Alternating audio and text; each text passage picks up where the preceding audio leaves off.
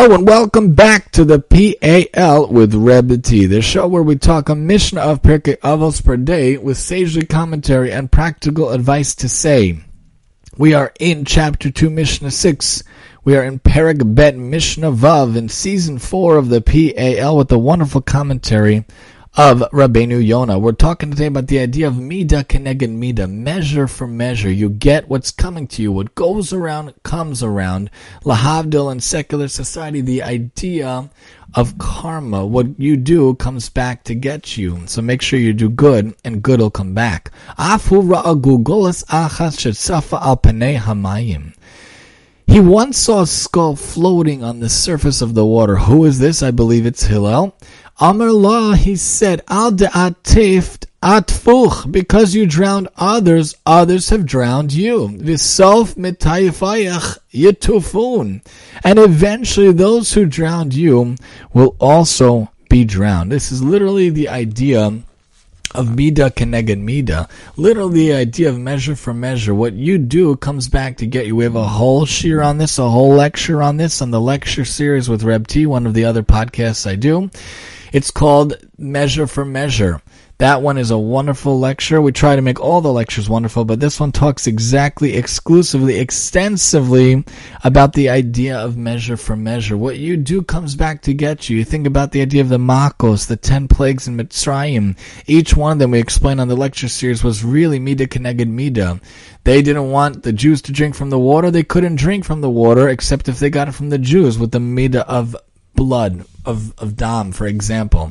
They threw the Jewish babies into the river. They were drowned by the Jewish river, the Mitzrayim. Everything is Midah Keneged Midah. Hashem works Midah Keneged Midah. And also what you do comes back to you. If you're compassionate, Hashem will be compassionate to you. If you take care of others, Hashem will take care of you. If you give charity to others, Hashem will make sure you don't need charity and Hashem will give the money to you. Hashem trusts you with His time. Hashem trusts you with His money.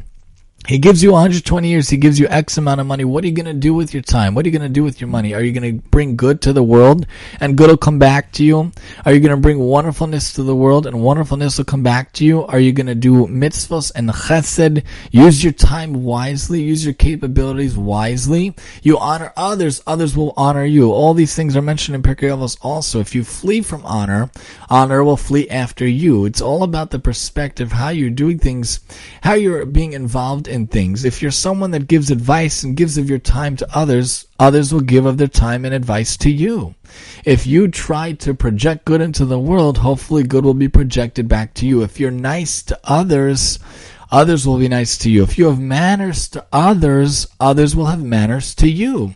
That's why I always talk about engaging with people, no matter who you meet every day, putting a smile on your face, saying please, saying thank you. That'll make, not only does it make a Kiddush Hashem, but it puts good into the world. Hashem sees the good and brings back the good. If you're nice to people, people will be nice to you. If you're polite to people, hopefully, people will be polite to you, hopefully. If you set an example of kindness, of friendliness, of happiness, and just joy and love for all people, hopefully that'll come back to you. It has to be that you put it into the world and hopefully it'll come back to you. If you don't put it into the world, how can it come back to you?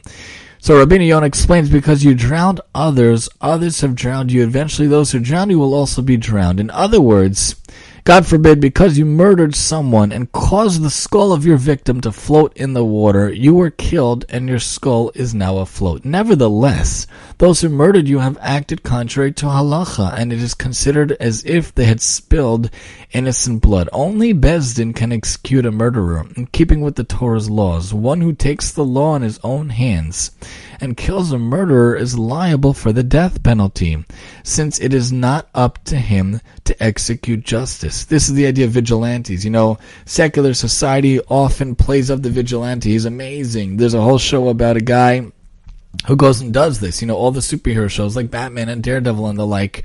All the idea about a guy who takes out the bad in the girl, thinking that he's good. He's using his needs for for eliminating people for that also. That's not what we're talking about here. You need to have a real set system. There has to be real law and order, the real justice system, the real legal courts. They're the ones. You can't be the one to just go up and start killing off people as a vigilante, thinking that you are above the law, thinking you're the one to do it. There has to be proper justice. There has to be proper laws. One who takes the law in his own hands and kills a murderer just because it's a bad person, you're taking out a bad person, you're still killing, is liable for the death penalty. It's not up to him to execute justice. Because of this, those who drowned you will eventually be drowned themselves. Someone will do to them as they have done to others. You can't escape justice. Hashem will make it happen.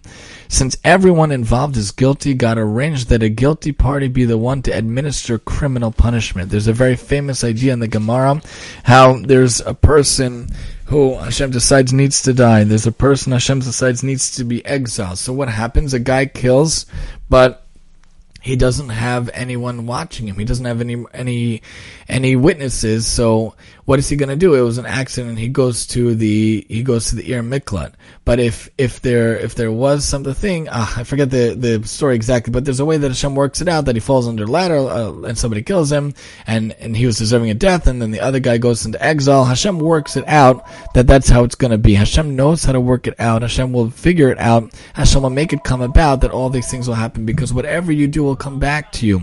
Hashem is involved in doing the midah keneged midah. Hashem doesn't measure for measure. Hashem does midah keneged midah. Hashem will work things out. If you bring good into the world, good will come back to you. If you project honesty and charity and kindness into the world, that'll come back to you, because Hashem is going to do midah keneged midah anyway.